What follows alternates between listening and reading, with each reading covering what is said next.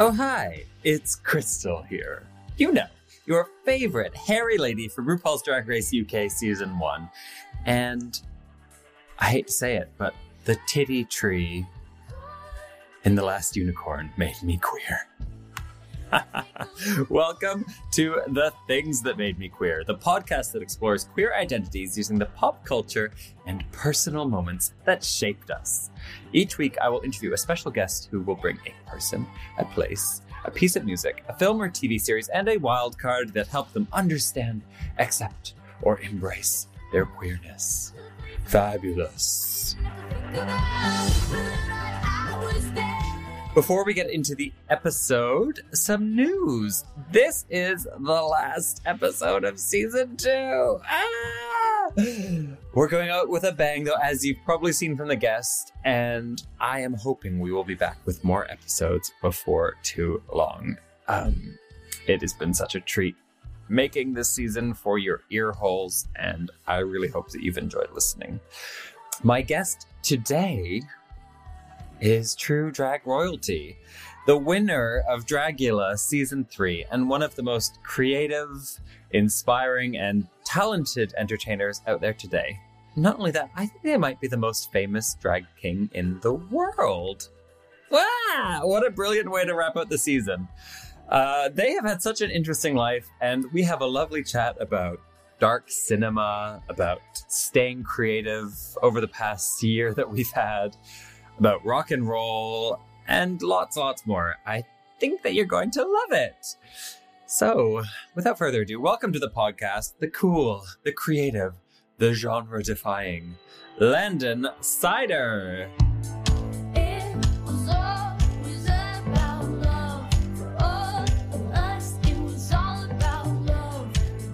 So, my guest today is drag royalty, the winner of Dragula Season 3 and one of the most creative, inspiring, and talented entertainers out there today.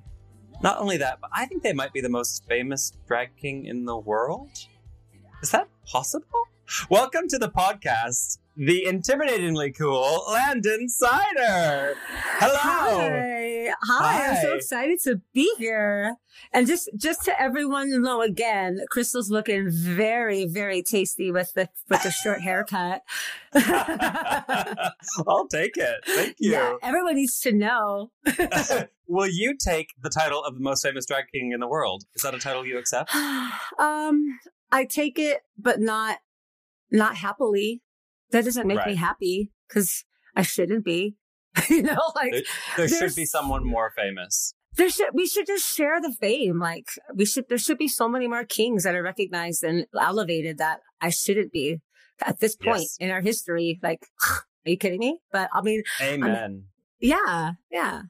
But happy for your own success. Exactly, because I do like gigs and I like money. So, okay.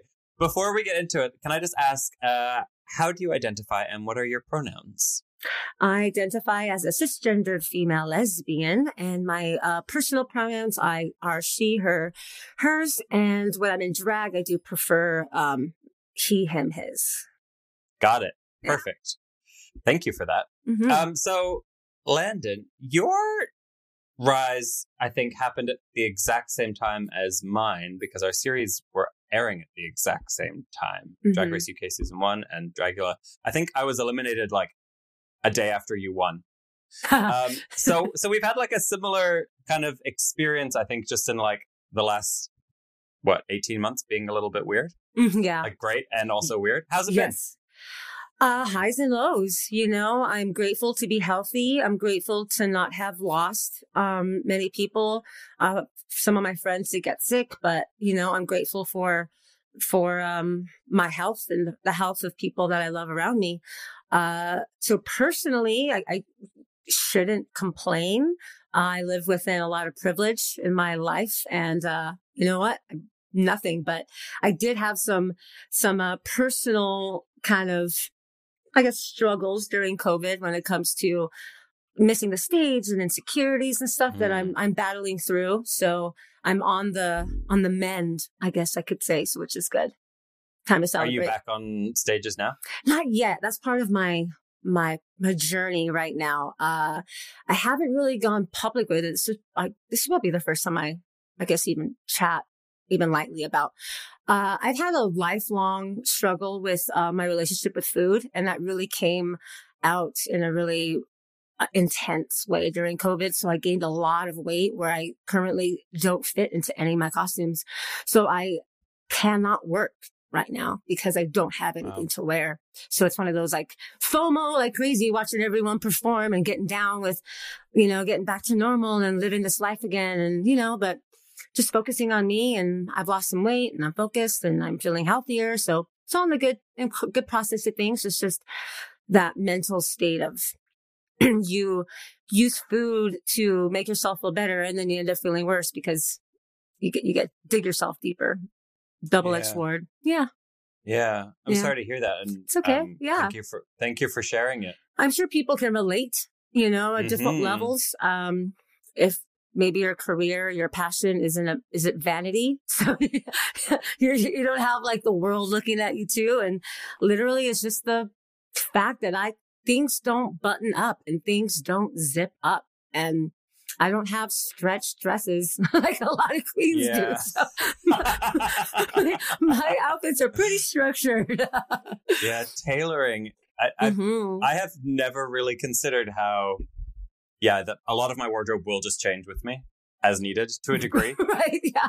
I'm going to add a panel here, add a panel there. And you sew, so you can do that relatively easily. Like I'm not, when I sew, it's a crazy mess underneath.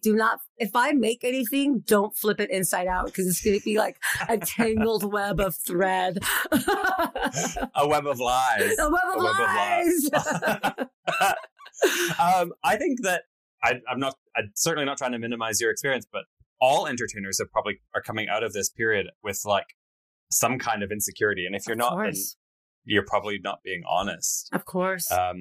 And definitely for me, like I realized a couple of weeks ago, I was going to be on stage for the first time in 6 months. And, the UK's had like a really weird kind of seesaw where it's like, we've been allowed to do things and then we haven't, and then we have, and then we haven't. And I think in the States, especially in LA, I think it's just been more consistent, like just no for longer. Right. Yeah. We were just no for a really, really long time. Yeah. Mm-hmm. Yeah. But since COVID and everything, there's been a new season of Drag Race, and I had insecurities about whether or not the world had just moved on, and like whether or not I still had any relevance in this new world as things reopened. And basically, I think if you don't have an insecurity, then you probably don't have a drive to get on stage. So hopefully you can find some strength in it and some impetus to. Thank you. Yeah, I think it's kind of like with the same thing. Like if you have a little bit of stage fright, if you're a little bit nervous every time you go on stage, it kind of just shows to yourself that you care. So, I mean, there are moments where I'm much more confident than others, and I've had some opportunities and some, like filming opportunities that I do have to get into full drag, and I feel my manly oats again. Just the other day, I filmed an interview, for a documentary. So I got into full drag, and it was nice to kind of have that. This is so funny. And back to egotistical and like narcissism, I think we talked about before we started to record, but getting compliments, that like getting an energy from an audience, even if the audience was like the crew, it's still behind cameras and sets and lights. It's still like having that kind of, oh, okay, that positive reinforcement come in my way was light, but it was still, okay, yeah, this is still there. And like you said, staying relevant has been kind of a struggle, I think, for a lot of us. Like you said, did the world move on? I know my season of my show, they take their time filming their season. So I haven't had a new cast or a new show to watch go by, but it's still been that, am I relevant? Do people still care? And I'm doing digital drag things and being live and keeping myself and pushing myself creatively throughout COVID has really been helpful artistically, but also draining because you kind of put everything out and not, be able to get the money back. So you're trying to just work with what you got since you can't invest at the moment. So it's definitely a huge shift when you realize like you've just been basically performing for a green dot for a year, and then suddenly you're in front of an audience like, oh yeah, this is why I do this. This is like, this feedback, this validation. Would you say that the bulk of your drag is about kind of live performing, or definitely? And has that shifted since Dragula? Like, is there more TV stuff happening? Is there more the other sides of it? I would like more TV stuff to happen, but not much. It's been mostly live, and I come from I'm a stage baby and a musical theater and theater person like most of my life anyway. So it's always been about creating stories and taking audiences to a different place within a stage like performance setting. So that is where I thrive the most. I think that's what I'm looking forward to the most, is just getting on a stage and taking someone on a journey with me for whatever performance or character or story I'm telling. That's been my favorite, and that's what I'm looking forward to the most. And that is what I've missed a lot. And my digital drag stuff has kind of taken, the way I imagine myself when I'm on stage and creating these stories and mixes. And, I've always thought of it as like a music video. So in my head, I'm like, I have all these lighting cues and this and sets. I'm like, yes, bitch, work, bitch. And like in my head, I'm living this crazy music video fantasy, and digital drag kind of helped me like create that a little bit more, was teaching myself editing and green screen and all the bullshit and the hard self-taught lessons. But so it's kind of been helpful where I got to create these new versions of my storylines. And I've said this a couple times. I've always kind of felt that our responsibility as drag artists have always been to, create space, like work within spaces that are safe spaces for our queer community, and be the entertainment and distract from a shitty day, whether it was a life of homophobia or just a shitty day in general. And you go to your safe space and then you see a performer and they take you away and they let you forget all of that and they just take you to this new place and laugh and love and shit and cry and dance and all these different emotions. Hopefully not shit on stage, unless you're a filthy queen, which you're welcome to do that too. Art is art. Art is art. But through digital drag, I felt the same kind of responsibility. Like I kind of felt, as a drag artist, you are in your safe space at home. Hopefully it's a safe space for you. And you're looking at us to distract you from the craziness of the world. So hopefully I continue that with my digital drag as well. But I'm looking forward to getting back on stages and see that as a past that I look fondly at, but don't want to repeat. So everyone get vaccinated and wear a mask, please. Yes, seriously. Well, yeah, that's a beautiful way of looking at it. And thank you. Thank you for putting yourself out there. I certainly have not had the energy to do it. And I really respect the people who have. I've done bits and pieces, but like. And the stuff you do is every single look is unique for you. You don't, like, your social media doesn't repeat. You don't have, I'm sure you have bits and pieces and accessories that you reuse, but like head to toe outfits you create, like brand new makeup designs. Like I wouldn't be able to do that either. Like that's a lot of work. Yeah. Oh, thanks. Thanks. It's respectable. Well, back at you. I'm a huge fan. Thank you. And Landon, should we get into the things that made you queer? Yeah, I think it's about time. Person. So here we go. The first thing on your list is your person. And you have said, Punky Brewster. Yes. Oh, man. So, unofficial. How old are you? Yeah, seriously. Punky Brewster is not really in my wheelhouse particularly. I think maybe they weren't a big thing in Canada. And then definitely for anyone in the UK, they probably won't have heard of Punky Brewster. So tell us a little bit about what Punky Brewster is. Punky Brewster is a sitcom in the early 80s. I think it ran for just like 3 or 4 seasons. And it's about this little orphaned girl. I hate that term, but little orphaned girl who gets kind of a foster parent by this older gentleman. And it's that kind of, odd couple balance. But it's very 80s and very cheesy. But she is this little badass bitch. And she has this, she is just so charming. And Soleil Moon Frye was the actress. And she was, I don't know, maybe like 8. when all this happened, or for her as a little actress, and she's so, I don't know, confident and sassy and what's the word? She knows herself so well. What's that? Yes, like self-actualized. Yeah, very self-actualized is a great term for it. And you see that from the very first episode. And she has this iconic style where she wears mismatched shoes and bright colored vests with like very 80s, but very unique to her as well. And it's just her kind of journey trying to find her mom who abandoned her. And she has her little circle of friends and they have their adventures. And it's typical 80s American sitcom. Right. And were you a little Punky Brewster? I wished I was.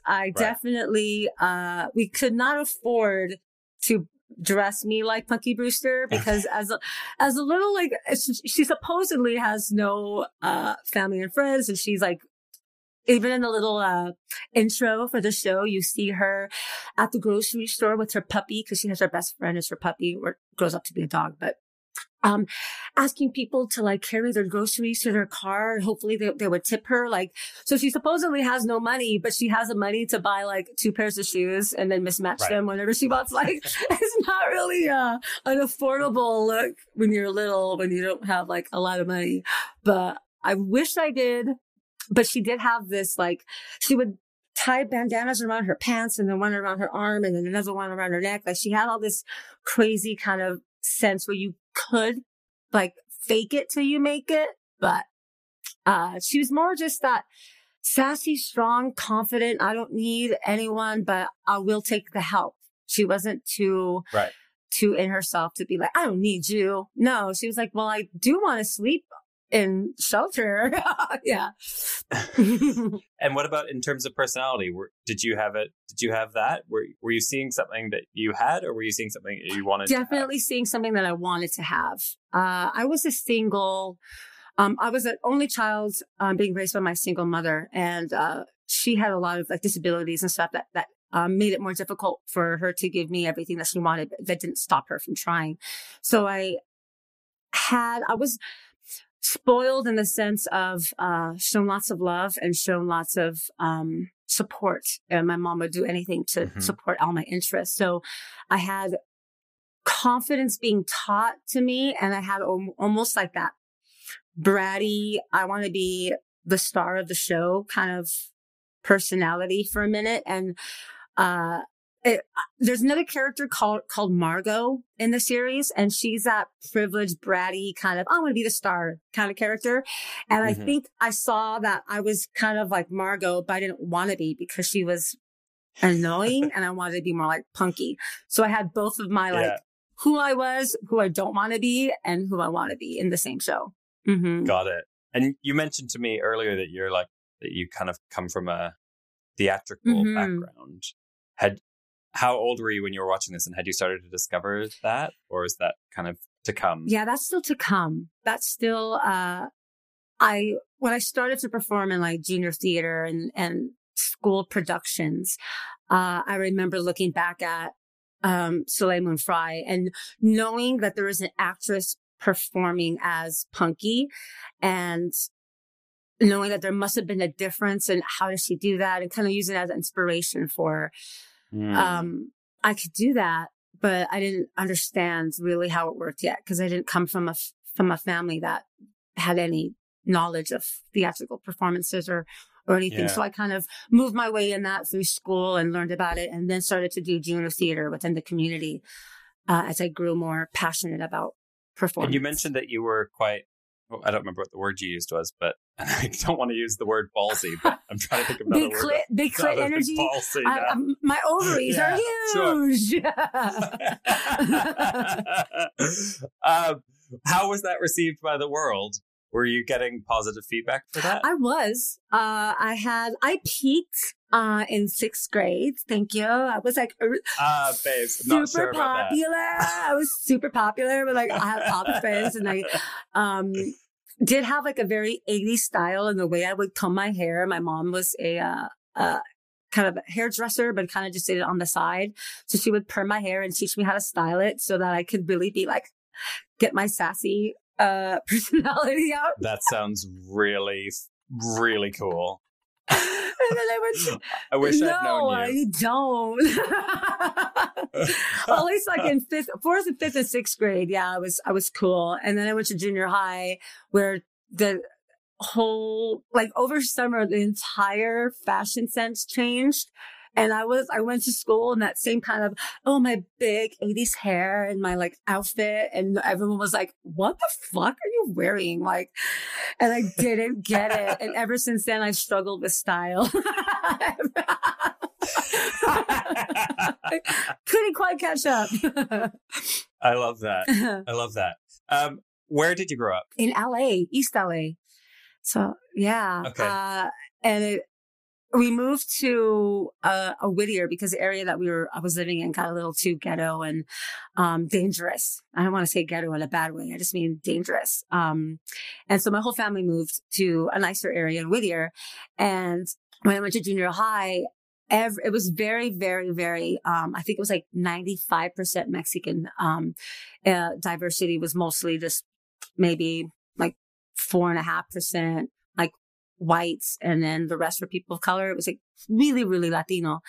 And I'm half Mexican and half white, but I'm very, very, very white passing. And I've always known that, especially my mom kind of encouraged me where she would put highlights in my hair and didn't want me to look or have, just like the cholas or the cholos, like the gangsters in the area. Because she knew like my life would be easier if I was more white passing. So she was always trying to like, and she didn't take, when she divorced my dad, she kept our last name, which was Carr, which is very white. Her last name was Sandoval. So she kind of always was like, you're white passing, so this is your privilege. You keep looking white. And I didn't want to because I was such a minority. I was almost being like, not bullied, but, that's this little white girl. Like, we don't want to deal with her. So I was always wanting to like dress in like the chola outfits. And my mom would be like, no, you can't do that. Don't look like a chola, please. It was dangerous. And she knew, she got me out of that, not to like see me get back into it when we moved. So there was some kind of, self-shame and knowing that I was white passing. And as I grew older, I learned to use that privilege and platform. And when I hold a microphone, I have, just that privilege alone of being white passing is more, and to still speak on my culture, because I still identify very much with my, like Mexican culture. And, I wish I knew the language more. I can get by with conversational Spanish, but, it's always been kind of like an identity, not crisis, but conversation that I had with myself growing up. Yeah. Yeah. I can't imagine what it's like to just kind of straddle two worlds like that, especially at an age of like junior high where everything else is changing and everything's going mental and internally as well. It's like, that must have been a real struggle. It was, but I mean, I still had, in the long-term effect of everything, I know I'm not supposed to compare my life struggles with anyone else's because everyone's on their own and they can't. But like in the long term, I didn't have it that bad. I had a very supportive family. My mom loved me. She just wanted my best. And she just wanted me to wear the clothes that she kept making. And they were matching fluorescent clothes. And I was like, I can't wear that anymore. I can't wear matching fluorescent clothes anymore. It sounds amazing. So your mom was highlighting your hair, giving you a perm, and making you head to toe fluorescent outfits. Like, I wish I had that now. I imagine 80s kid dream. Seriously, incredible. Your mom sounds like an icon. She really is. Well, I think maybe that moves us on to your next item. So let's head on over. Film or TV series? Your next item is your film or TV show, and you have said Return to Oz. Oh, Return to Oz. That one. Have you seen it? Okay. Yes. Actually, I had seen it like 10 years ago, so I refreshed myself last night. And yeah, it's still weird. So weird. It is so weird. Yeah. It's little Fairuza Balk being gorgeous and beautiful, and that really, again, a charming, strong, independent little girl. That is very much still the vibe of Punky Brewster. Yeah, actually, now you say it. You could kind of swap them out. Imagine really Punky Brewster in Oz. Yeah. Oh man, she would have gotten so much more trouble. She had a dog, so it's the same kind of like thing. Yeah. Return to Oz is not this. I guess it is a sequel to Wizard of Oz, but totally like Wizard of Oz is supposed to be a lot darker, but of course the film we all know and love is a lot brighter and lighter. But Return to Oz really took it back to its dark and weird and fucked up roots. And actually the documentary that I just filmed an interview for was about queer horror. And so, and your relationship to queer horror, and for drag artists specifically, they were wanting to know, what about it kind of molded possibly inspired your drag character. And, so I really kind of deep dived into my history and my connection with horror. And Return to Oz was one of those first ones where I didn't realize it was horror at the time because it's weird and dark and scary, but I still didn't think of it as horror until as an adult thinking back at it. And we had it on VHS and I watched it a lot. And there's this character in it called Mombi. And she's this, I haven't watched it in a long time, but, this kind of queen character, and you think she's there to help Dorothy and brings her into her like enchanted castle. And then you see she looks at Dorothy's face and she's like, "Oh, you're so pretty. I'm going to lock you up in my tower until you get old enough, and then I'll steal your head." And you're like, "What?"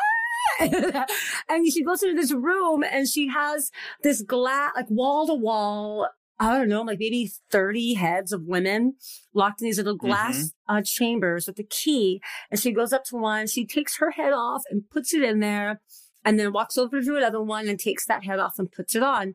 And it's drag, it's honey. Fucking drag. There's no way to deny that's drag. And also, talk about a lesbian icon, like the dykiest of dykes is Mombi, because she literally has women's heads. If I could take my head off, the things I would do to myself, like, can you understand? No, you cannot tell me that Mombi is not a lesbian.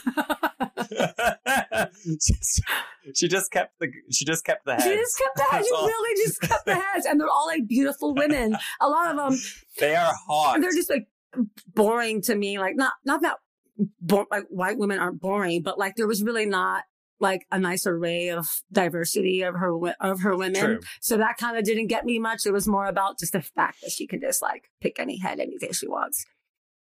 Yeah. Mombi is creepy as hell. I found actually on the rewatch last night that it was the Wheelers that really bugged me, just because they were all like middle-aged balding men chasing this little girl around. And the way that they're like hunched over and like with their single wheels, totally creepy and weird. Yeah. And also they're attacking her in a land of stairs, and that also just didn't really make sense. I'm like, stairs plus wheels, like it just doesn't really, I mean, it's not right. Skateboarders do it all the time. True. And True. Jack is very gay. You think of Jack the pumpkin head guy. He was created by his mom with like a fairy dust, and then left alone, and he doesn't know where his mom is, and he's looking for his mom. Like he just wants, and then he asks Dorothy if he can call her mom because he just wants a new family. So it's kind of very, very coded or symbolic of being created and then left alone to find your own chosen family as you go through a journey. Yeah. And Jack went on to inspire Jack Skellington. Yeah. I think. I think that's what I remember reading too. Yeah. Yeah. It's a really cool film. And I guess it's interesting because I hadn't really considered it as horror either, but it's almost like horror for kids. Yeah. Because it's definitely like the kind of thing that would be traumatic as a child. It's got that same energy as The Labyrinth. And I was traumatized as a child by the Muppets that take their heads off. And they want to take off. Yeah, they want to take off Jennifer Connelly's head. And they're like, "Hey, will you take my head?" Kind of like, Yeah, and they're all jumping and they're like all at you, jumping in the sky. Yeah, for sure. Yeah. Those are scary. And so do you look back at that as like as a source? Like, yeah, you were saying that you kind of reevaluated your perspective on it. It's like, is that where the horror started for you? My very, very first horror film was Nightmare on Elm Street 4. And that was right around the time that we started to get a lot more VHS. I think we either just got a VCR for the first time. I'm not sure how the evolution of my personal family, but we started going to the Blockbuster every weekend and getting a handful of movies. And I think some of the ones that I really liked, I would either get as gifts, but I remember being gifted, not being gifted, but having in the house Return to Oz at some point in my childhood. The actual years, I don't remember, but yeah, I'm I watched a lot of horror films, growing up, but Return to Oz was definitely one that I think that horror adjacent, like you said, for kids, inspired me in that fantasy. It wasn't, and that's probably why I like Nightmare on Elm Street 4 too, or Nightmare on Elm Street series in general, because it's very fantastical and literally you can do anything in your dreams. And Wizard of Oz is that concept, and Return to Oz is very much, you're supposed to be dreaming. So it's very much dream elements and possibilities are endless. Is that what you like about horror in general? The fantasy. Yeah. Of it. Also the practical effects. Practical effects are CGI is wonderful, and I'm so happy to see digital art being celebrated that way. But nothing will impress me more than practical effects, and just the gore and knowing that it's not real. I was always able to separate the real and the fantasy, even growing up, knowing that like those are actors. This is scary. Mostly jump scares get me the most. And, not that I'm proud of it, but I will totally scream and jump at a jump scare, no matter how bad and expected it is. I will still jump and scream. That's why in my season, during the final, extermination, we did that haunted house, and I knew I was just going to like scream and jump the whole time. And that's all I did was giggle. I jump, scream, and then giggle and just laugh. That's been my relationship with horror all my life. Jump, scream, and giggle. But yeah, practical effects leads to makeup and leads to, knowing that like someone made that and someone created that for the camera for us to believe that. And there was a team involved somehow, and there was lighting, like, understanding the behind the scenes always got my really big interest, like the DVD extras, especially when we got DVDs, or the TV specials on PBS where they'd be like, we're on set of this movie. I'll be like, oh, I want to watch that because I want to know how they made things. And I was always very interested in that. I can see that now, how that translates into your drag, and like the insane meticulous attention to detail, much, and like to my detriment. And it's yeah, and the props that you can create, and just your skill at creating a character and building a world, even if it's just a world that's entirely on your body. It's thank you. Amazing. Let's move on to your next item. Place. So up next, you've given your place, which is Santa Barbara, California. There's two, actually. Oh, and China. And correct. China. And China. Yeah. We're very local, Santa Barbara, and then China. I'm an international bitch. Santa Barbara, that was when I was right out of high school. One of my best friends in high school went to UCSB, and I went to visit her when I was like 19, 20. It's got to be one of the first years she was there. And she came out as gay and then joined a drag king troupe. And I went to see one of her shows, or I don't remember his name, as a drag king. And I hate myself for it. But we went to a little like a college drag king troupe, and it was very much, you think of like late 90s, where it was very pushing stereotypes of masculinity, a group drag, if you ever see a drag king troupe perform, it's usually, I don't want to say cheesy in a bad way. Cheesy is good and cheesy is fun, and celebrated that way, where they do real basic box step together. And, it's just, a time to explore and have a good time. It wasn't really, they weren't trying to take it serious. They weren't making money from it. They were just went to a thrift store and bought some boy clothes and drew a pencil mustache on. But there was something about it that really, made an impact and planted a seed. I didn't think about doing that at the time. Even when I started to explore the thought of doing drag, I didn't even really remember that I had gone to her show until I started to kind of explore a little bit more. But it definitely laid some groundwork. And it's a little blurry, but I'm pretty sure I got drunk off of apple pucker and made out with a girl on the dance floor of some gay bar that we probably went to. And I think that was my first kiss. I'm a little hazy on the details, but wow. Yeah. I think I always You really went in at the deep end though. You're like, I'm gonna go to a drag king show, I'm gonna go to a gay bar, I'm gonna kiss a girl. I'm like, you're gonna do it all. Yeah. You're gonna go full lesbian experience. Go for it. Yeah. So were you out at this point? No. Had you really even given it much thought? No. And I actually have a blur of timeline between Santa Barbara and China. That's why I'm not sure. I went to visit her a few times, so I don't remember which visit was the drag show visit, but China kind of is a blurry moment too, because I feel like my first kiss was when I was 21. So that's kind of what I've always told myself. But this assignment of you giving me these moments to think about has really confused my brain. So I kind of will give credit to both of these moments and not knowing which one actually came first. I kissed this guy. He was in a theater from my college that I was in, and we went on a date and we made out a little bit, and I liked kissing him, but I didn't like that I was who I was kissing. Like the actual action of kissing, I enjoyed. And then I went on a tour, like a 3-week tour in China with a college troupe where we had a cultural exchange. So we toured all the country with a show of Our Town, which is the most, I feel so sad for all those Chinese students who are learning English and trying to catch up with us. And it's just Our Town, which is one of the most boring Americana, such a boring show. I feel bad for them now.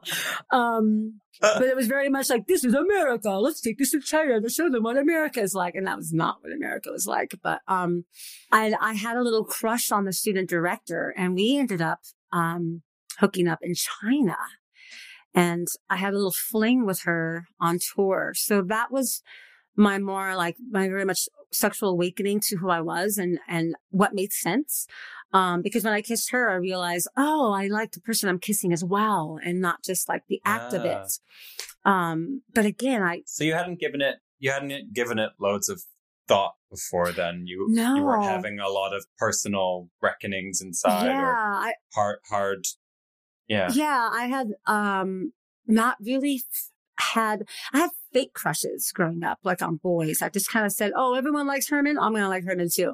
And then in high school, I didn't have crushes on anyone. I didn't even think about it. I was really involved in band and theater and really just kind of creating a performance, trying to learn singing and choir and really pushing that. Cause I found a passion for it that I had no interest in dating, looking at guys or girls. So really college was where I started to be like, what? Wait, let me connect with this part of me too. I had Cameron Esposito on the podcast recently, and presumably that episode will come out before this. Cool. But she was saying to me that it's one of the main differences maybe between people who are sexed as female and people who are sexed as male is that when you're queer, is that when you're a little gay boy, the world kind of tells you you're gay constantly because people can see it. And maybe it's often less obvious in little girls, or maybe the world isn't quite as, doesn't tell you who you are quite as often. And I don't know, does that ring true for you? And do you think that kind of plays a point in why you maybe hadn't given it a lot of thought until that point? Yeah, there's a lot there I think that I can relate to. And I think a lot of people can relate to. In junior high, I had a friend who I probably had a crush on. I hadn't really given it much thought. But I really wanted to, again, copy how she dressed because I was still in that kind of identity place. And during Halloween, I would always get really, really super dressed up. And I got this head to toe clown. My mom made me this costume and I painted my face and I went to school as this like huge energy clown. And she evidently was really afraid of clowns. So I was scaring her, running down the hallway, scaring her on purpose, as one does. And she was screaming.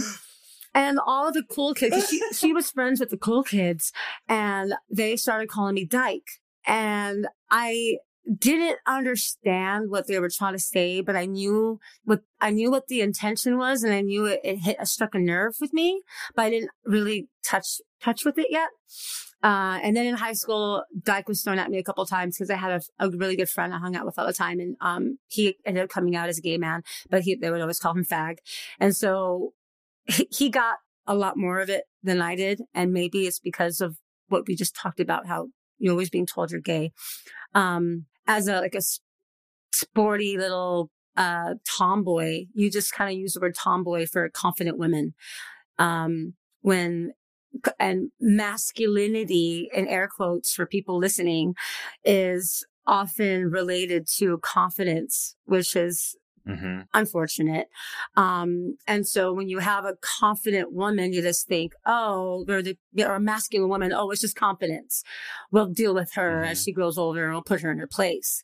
But for little boys, for being feminine, it's looked as a weakness. So you want to correct it right away and snap them out of it. So like, don't be weak. You're a man up. And it's more like a correction. I would almost feel, it feels more like a correction for effeminate men than, we'll deal with it later as a confident girl.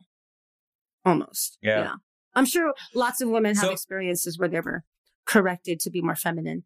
But having little icons like Punky Brewster and Fairuza Balk, I knew that it was okay to be a confident woman and be tomboyish, and you can still find success in that. So what happened after these each of your first kisses? I don't remember which came first. I was so drunk. I don't remember the other one, like, when it happened. Nothing. Like, I was obsessed with the girl from China for a while, but she was like, girl, I'm happy to have helped you come out, but like, I'm not interested in anything else, and had my first little heartbreak. And then I just moved on to explore myself. My mom was really sick at the time. She actually encouraged me to go to China, even though she was going through chemotherapy, because she knew it was an opportunity that she didn't want to see me pass up. And she ended up dying shortly after. And one of her last surgeries, my godmother, my Nina, pulled me aside and she was like, "Are you having homosexual tendencies?" And I was like, yeah, but I don't know why we're talking about this right now. So I was kind of like forced out of the closet for my family, which kind of left a bad taste in my mouth a little bit. And one can say she was just trying to be helpful, to see if I had people to talk to. And I think the intentions were there outside of the way I took it and kind of lived through that. Did they actually use the words homosexual tendencies? Wow. I know, it's so... Straight people are not okay. I know. So much. That's sorry. I don't mean to laugh, because that sounds like it was a really, really hard thing. Yeah, but that's what humor does. Humor gets us through those hard things, and it eases trauma. So I'd much rather laugh at it now and look at it lighthearted than to look at it as a, place that brings out other emotions. Let's laugh at that shit. That shit's funny. It's fucking funny. Are you having homosexual tendencies? You can't laugh at that. Yeah. Let's take a quick break and then we'll be back with your next item.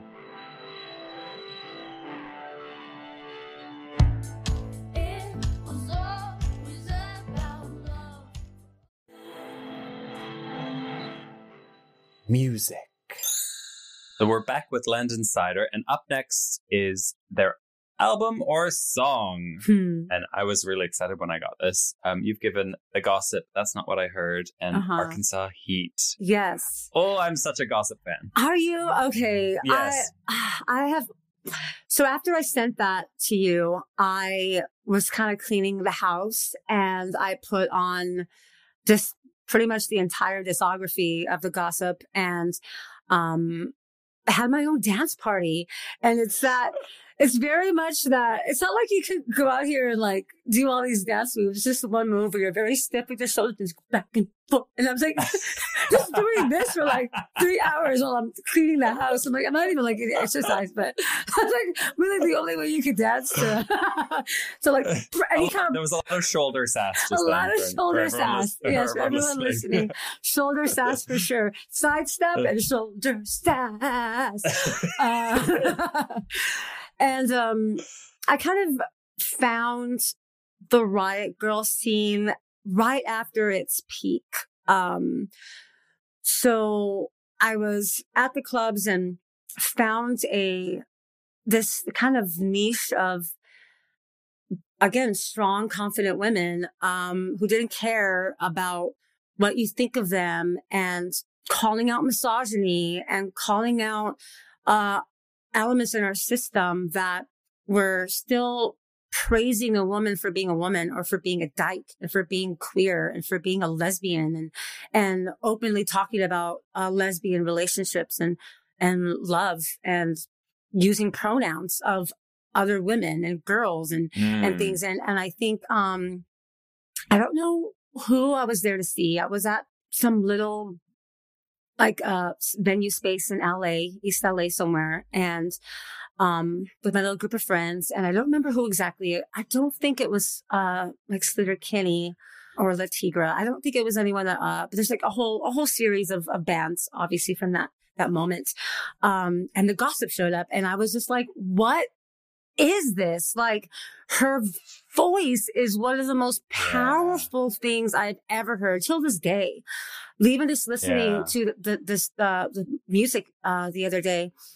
And I just sat down a couple of times and just listened to her voice. And it's so authentic and, again, confident woman speaking freely and, with experiences and positive messages. Like, the messages in her music was just always so intense and country and raspy and still very belt-like. Like, the ability she has to sing is, reminds me of belting in musical theater and like show tunes, and really like using everything you got with emotion. You could hear it, and it took me to another place.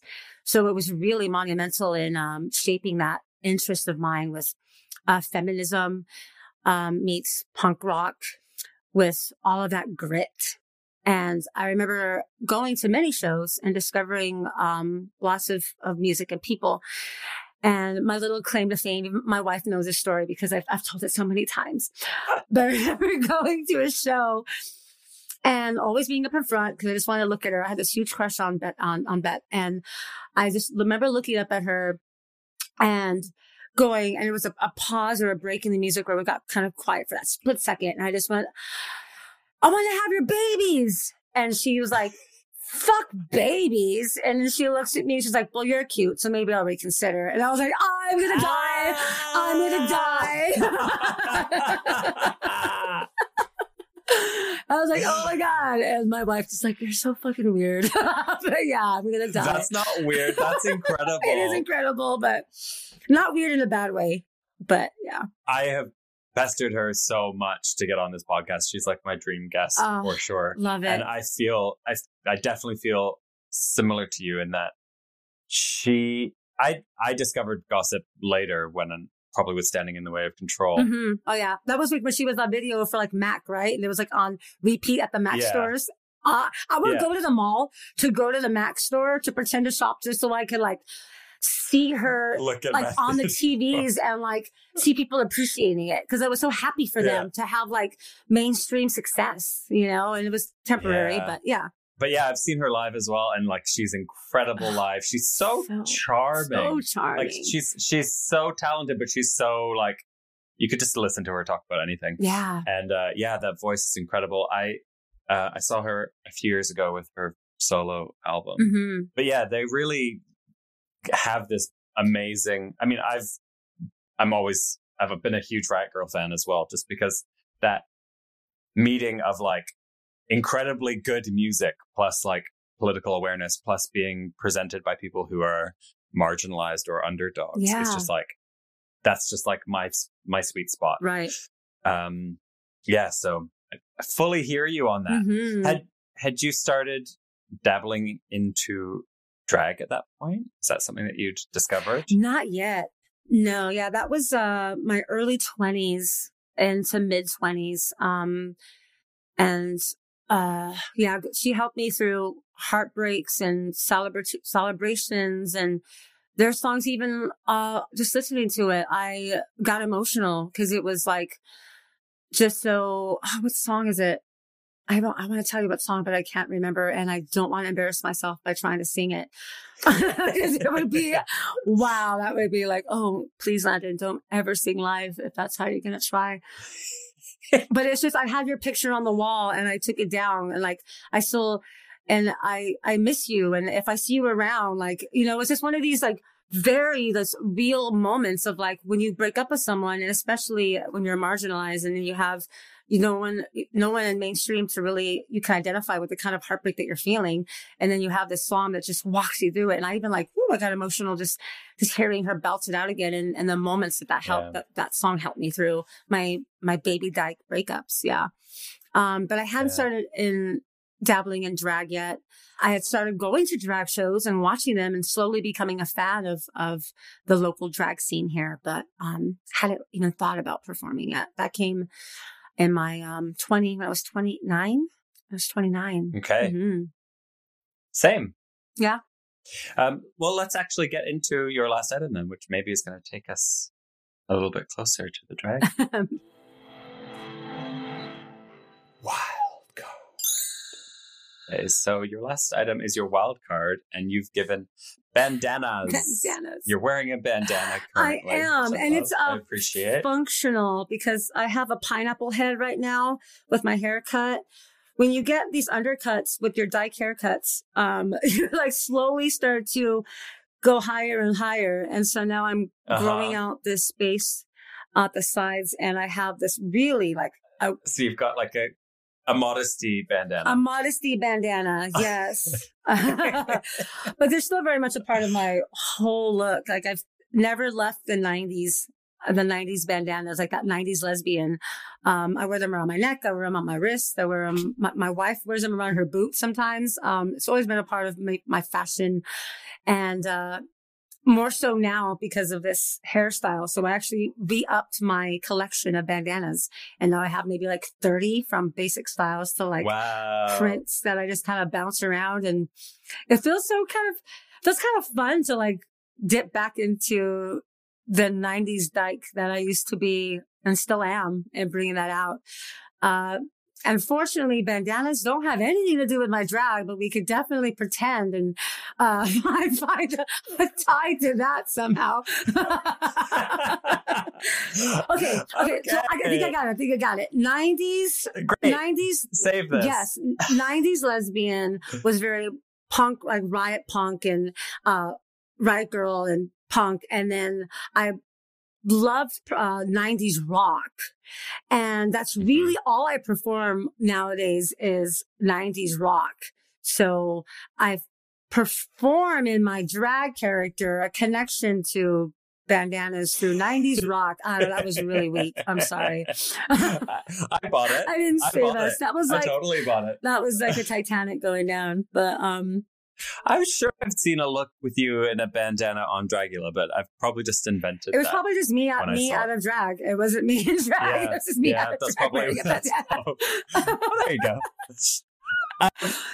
Okay, well, I love that you are embracing your 90s lesbian aesthetic. Yeah. And nothing makes me happier than seeing like really visibly gay women on the street. Mm-hmm. Like it's just, it's like, oh, my people, I'm safe. It's just like, so it's very, very nice for me. So please never stop wearing your bandanas.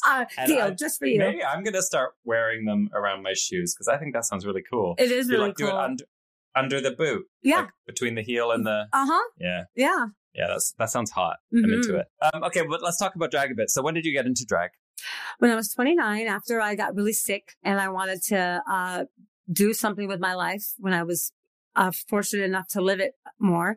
And I knew that I wanted to get back on stage. So drag was it. And I had already my wife next to me, and she was my girlfriend at the time, but encouraged me. And from the first moment I was on stage, I knew that this was for me. I was tired of playing all that like lady in waiting. And when I was in musical theater, I was actually a classically trained soprano, and my voice didn't match my look, because I looked like the funny best friend who's usually the alto, but my voice was the classical soprano. So didn't get many parts. There wasn't really a lot of parts out there that I was auditioning for, let alone, shown to me. So I had some fun with playing with the fact that I just get to fuck around with the stories I tell. And I pulled from that inspiration of going to that drag king show when I was like 20, 21, of that stereotypical king pushing on stereotypes. And most of the time it was like, I'm going to grab my dick and I'm a ladies man. And I'm going to be like, ooh, I'm going to like play this kind of gross masculinity. And I didn't identify with just playing the masculinity. I wanted to fuck it up. And I wanted to either push it so much where it was obviously parody and comedic with spoken audio bits and mixes that were like highly comedic, or spin it and then be this like super bottom that was like, oh, do anything you want to me. So it was like, I always played on those kind of stereotypes instead of just relied on them. And that really elevated and pushed my drag into different places. And the Southern California scene has always been really eclectic and had lots of different styles. And we have these amazing shows and artists. And the Dream Girls was iconic cast to be on. And if you were anyone, you can be a full-time drag entertainer long before RuPaul's Drag Race. If you were on the Dream Girls, you can literally perform every night of the week for good coin and start to travel and do Vegas and things. So that was my goal. And the goal to be on Dream Girls is you had to do a little bit of everything. They had cosplay nights, they had celebrity illusion nights, they had crazy Halloween nights, because Chad Michaels is a Halloween fanatic and she loves to do like Halloween cosplay and things too. So I just really used the Dream Girls formula and do everything. And the more I opened up my repertoire to include all these different types of drag, the more opportunities I had and the more gigs I got. And then it just kind of rolled from there. I quit drag. I mean, I quit my day job about 5 years into doing drag, and never looked back. And I've had a couple of side gigs here and there, more like I picked up a job at a suit company that was making suits for queer bodies. And I wanted to learn how to sew. So I picked up a job there so I could learn how to sew, and didn't do very well. So I stopped working because I didn't like it. I liked the company and what they stood for, but I wasn't good at sewing, and I was always pretty good at picking stuff up. And so when I was not good at it, I'm like, I'm not doing this anymore. I'm not good at it. So I make very little things now under necessity. But yeah, my passion for drag has been details and storylines and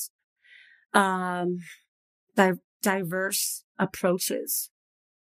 Yeah. And the way that you approach like your character as well is something that I think that's what's so inspiring about you. And it's clearly probably coming from a lot of that, horror that you watched as a kid and Return to Oz and things like that. Mm-hmm. It's just like you create such big, bold characters. And, one of the criticisms that's really unfairly leveled at Kings a lot is that you can't have it has to be smaller because masculinity is less exaggerated, and you really smash that apart. Thank you. It's just like, yeah, it's incredible to watch. Yeah, there's androgyny and masculinity are so much the same in the gay community, and to not like understand that it should be equally celebrated and pushed out. And even when I play a super masculine character, it's usually finding a stereotype and pushing it to a theatrical level. And it's difficult to do, but really not it's difficult to create, but it's not difficult to appreciate. And people who are closed-minded often are just like, no, kings can't, they don't do enough. They're just wearing a suit. There's no glitter. They're just putting rhinestones on a suit. And it's like, yeah, you can do that. And that is a certain type of male illusion and king. But it's not all of it. And people just don't, it's unfortunate. It's very much still, we're in a, male dominated career with chauvinistic and misogyny. And it's still, even me pretending to be a dude, I still receive misogyny. And it's in the perception. It's not really in the support. Because obviously I've been very fortunate to receive support that I never dreamed of receiving from all gender presentations and identities, equally. So I know that my drag transcends through that misogynistic curtain, but there's still so many people that hold that curtain stiff, that are in powers of control. Yeah, it's baked into every part of our society. Everything. So, it's a microcosm of a microcosm of a microcosm. Yeah. So what can we do to, I think I know the answer to this, but you tell me what you think the answer is. What can we do to create more space for kings and to do that? Really just, the first step is social media. Look up #DragKing, follow, like, comment, help boost their platform, help boost their algorithm, help show by you just liking or commenting something will show the algorithm that they deserve to be seen more. So literally that's the easiest first step anyone could do. It's free. If you're a show, producer, book kings and pay kings and not just one to be the token. It's very much the same with intersectionality and drag and booking people of color and cultures and celebrating them. Don't just book one Asian queen and one Black queen and one drag king and then be like, look, I have a diverse cast. Like, you can book two of the same. You can book two kings in a show. You don't have to just book one, and it's, I often receive options to perform in things. They're like, oh, I want you to be my king. And the first thing I say is, I don't want to be your king. I want to be one of your kings, and you look at your cast. You just showed me you have 5 queens in your cast and I'm the only king. Like, in your area, there more than likely is going to be a king that is looking for stage time. If he's not ready to be paid yet, everyone needs support and given opportunity. So saying, hey, we have a local bar, you can check out that drag stage.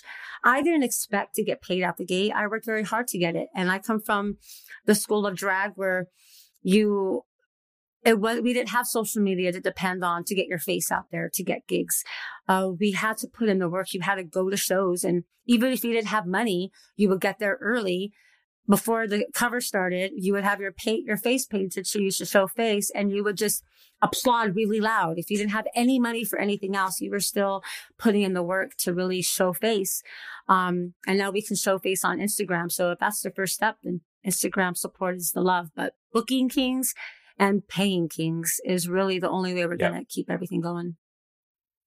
Yeah. And I think just to reemphasize what you said, people need stage time to hone their craft. Yes. So if you want to see more kings or other kinds of performers in the world, you need to nurture them from the ground up. Exactly. That's how they get good. Yeah. Landon, thank you so much for sharing all of your wonderful items with me today. It's fun. This is a fun research on myself, actually. Yeah. Surprise, it's therapy. I know. You want to be on my podcast? Yes, I would. Here's homework. Homework and therapy. Landon, before you go, will you play a game of But Is It Queer with me? I would love to.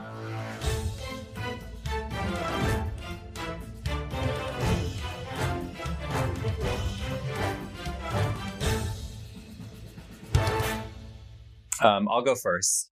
But is it queer? 5G. We're going to turn into aliens, so of course that's queer. I have my antennas growing in right now. That's super queer. Yeah. Also, anything that like lets us download porn faster. Oh, yes. It's going to be queer. There you go. I love it. Okay, 5G is queer. You go. Ooh, what did I say? I don't even know where my, I can't even remember what I said. Oh, ashtrays. Are ashtrays queer? Ashtrays. Yeah. Are ashtrays queer? Ooh, tough one. I mean, smoking feels very queer because it's like dangerous and cool, but it's obviously also really bad for you. So probably smoking isn't queer. Then ashtrays are really ornate often. Like a really ornate, beautiful ashtray, that just feels fancy and queer to me. But an ashtray can also be the most depressing thing you've ever seen. Yeah, that's true. Especially in a house of someone, like a lonely person. Mm-hmm. Yeah, or like just a really like a plastic one that's like full of cigarettes. Like yeah. What do you think? See, and I kind of I thought where you were going, and then I got stoned, and then I was like, what do you? Let's speak about ashtrays, and I thought it's like kind of where you discard the things that you don't want from it. Like I used it up, and then I discarded it. Like the the end. That's the part I don't like. So I think that part is like a queer experience, but it's what you grow from. So I'm still, let's just still say it's not queer. Yeah. Oh, so you're saying that like an ashtray is, it's the queer experience because we've all been discarded. Yeah, and that kind of by society. I want to get into your stone right? brain. Yeah. I love that. I'm like a super symbol, Okay, like symbolism. So there we go. Mm-hmm. Definitely not queer. Yeah, then. let's just go with not queer.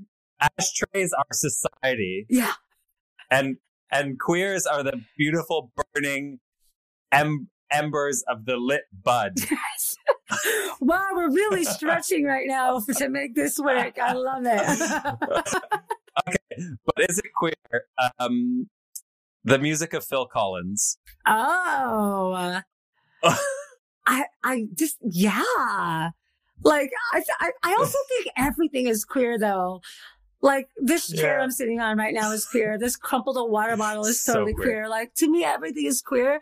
But yeah, I mean, the name alone, Phil Collins, just makes me think like, super like capital Q. Yeah. You can feel it calling in the air tonight. That's like the call of the queer. Yes, you know, and then queer. Yeah. Yeah. All right, fine. We don't need to explain it. We can just know it. The music of Phil Collins is queer. Phil Collins is definitely queer. Okay, have you got another one for me? Yeah, silverware. Silverware. Like fancy dinnerware. Just silverware, but sure, let's go. You can go fancy.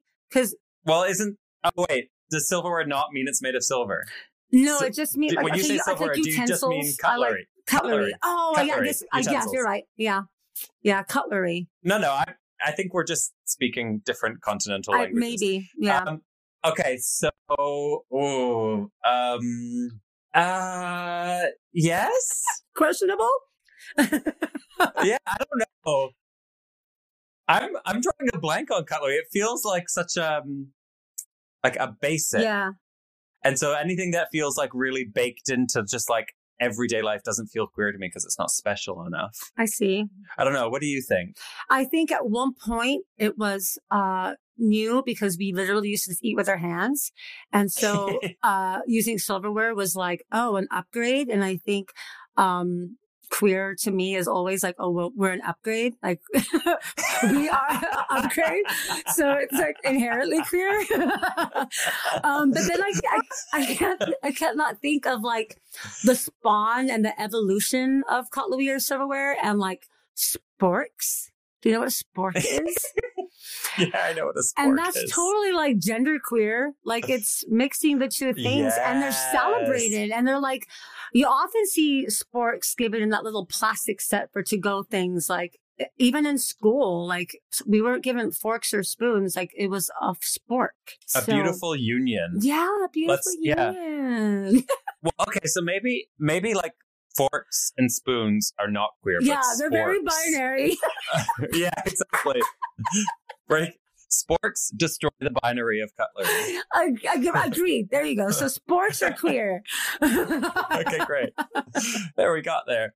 Well, Leonard, thank you so much for being on the podcast today. I had a lovely, lovely, lovely time chatting to you. Me too. And, you have had such an interesting life. I just think it's incredible. I just think you're an incredible artist, and I'm such a fan of you. So thank you. I really appreciate your time. How can people support you? What can they do? What do you have to promote? I am on Cameo. I sell my soul on Cameo. So you're please welcome to book me for any of your special messages for your friends or family. My particular love for those are pep talks. I've kind of learned that I love to give just life advice in a really kind of quirky drag related way. And it might be something that I kind of think about doing as like a public speaker, like a motivational speaker, because I have kind of come up with some thoughts that I really love to share with people when they share with me the situation they're going through. So Cameo is one. Instagram. I might book you for a Cameo pep talk. Just for that. Just like for the next time I need a little boost. Yeah, exactly. Yeah. And like Instagram and Twitter and Facebook and all the traditional places, they're all Land Insider, spelled out. Just one word. And then I will be performing and getting back to stages. I am booking myself, starting September.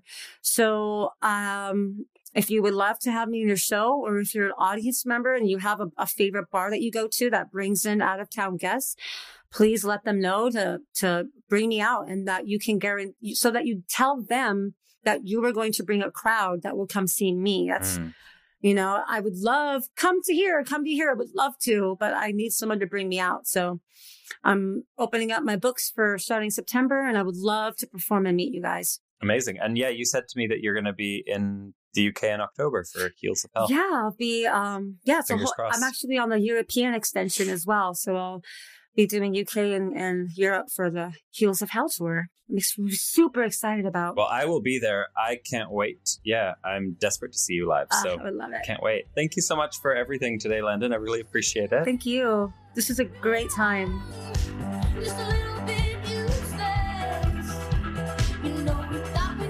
Thank you so much for listening to this week's episode of The Things That Made Me Queer. Before we wrap out the season, I wanted to share some of the things you said made you queer over the course of the last few weeks. So here we go. Robbie says something about Prince Eric from The Little Mermaid did it for me, which is relatable. Hunk, hunk, hunk, hunk. House Mother says, seeing Julian Clary on TV when I was about 4, I was fascinated. I've had an aversion to the notion of gender ever since. Love that. From a different generation, Spicy Becca says that she was obsessed with California Girls when I was 9 and had it bookmarked on the family computer. I love that. The gays were all obsessed with Katy Perry when that song came out, but I love that it was actually indoctrinating the youth as well. Mandy says, seeing a picture of Janet Jackson dressed as a Rhythm Nation soldier with really short fingernails.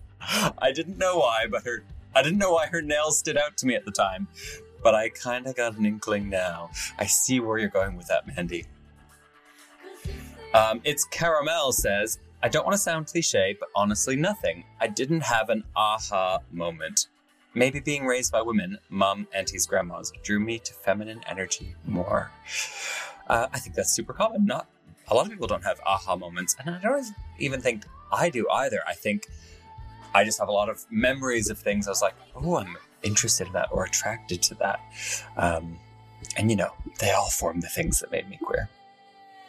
Dallas Dixon says, My Little Ponies and their luxurious, colorful manes and tails. I'd style them, brush them, braid them, play with them. Obsessed. Sounds like the song from Hair. And Vanna De says Ryan Philippe in Cruel Intentions and the Green Power Ranger. Although I'm sure what Vanna means to say is Ryan Philippe's butt in Cruel Intentions, because that was a butt. And last but not least, Minxie says Lara Croft Triangular Boob Era. Minxie, I love that for you. Okay, that is it. It's time to say goodbye to the season of The Things That Made Me Queer. Thank you so much for listening.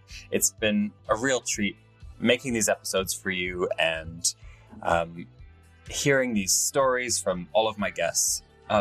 It is a lot of work making these episodes, so it might be a little break before we're back, but I'm sure we will be back because I love doing it. Thank you to World of Wonder, and thank you to Cave Boy, who provided our theme music. Until we're back, now's a great time to share this season and this series with some friends and loved ones. They've got a whole back catalogue to listen to, so please do send it on, share it, let people know about the podcast, and hopefully I'll be back in your ear holes real soon. Until then, stay sparkly, transparent, and cheap. Oh, and queer.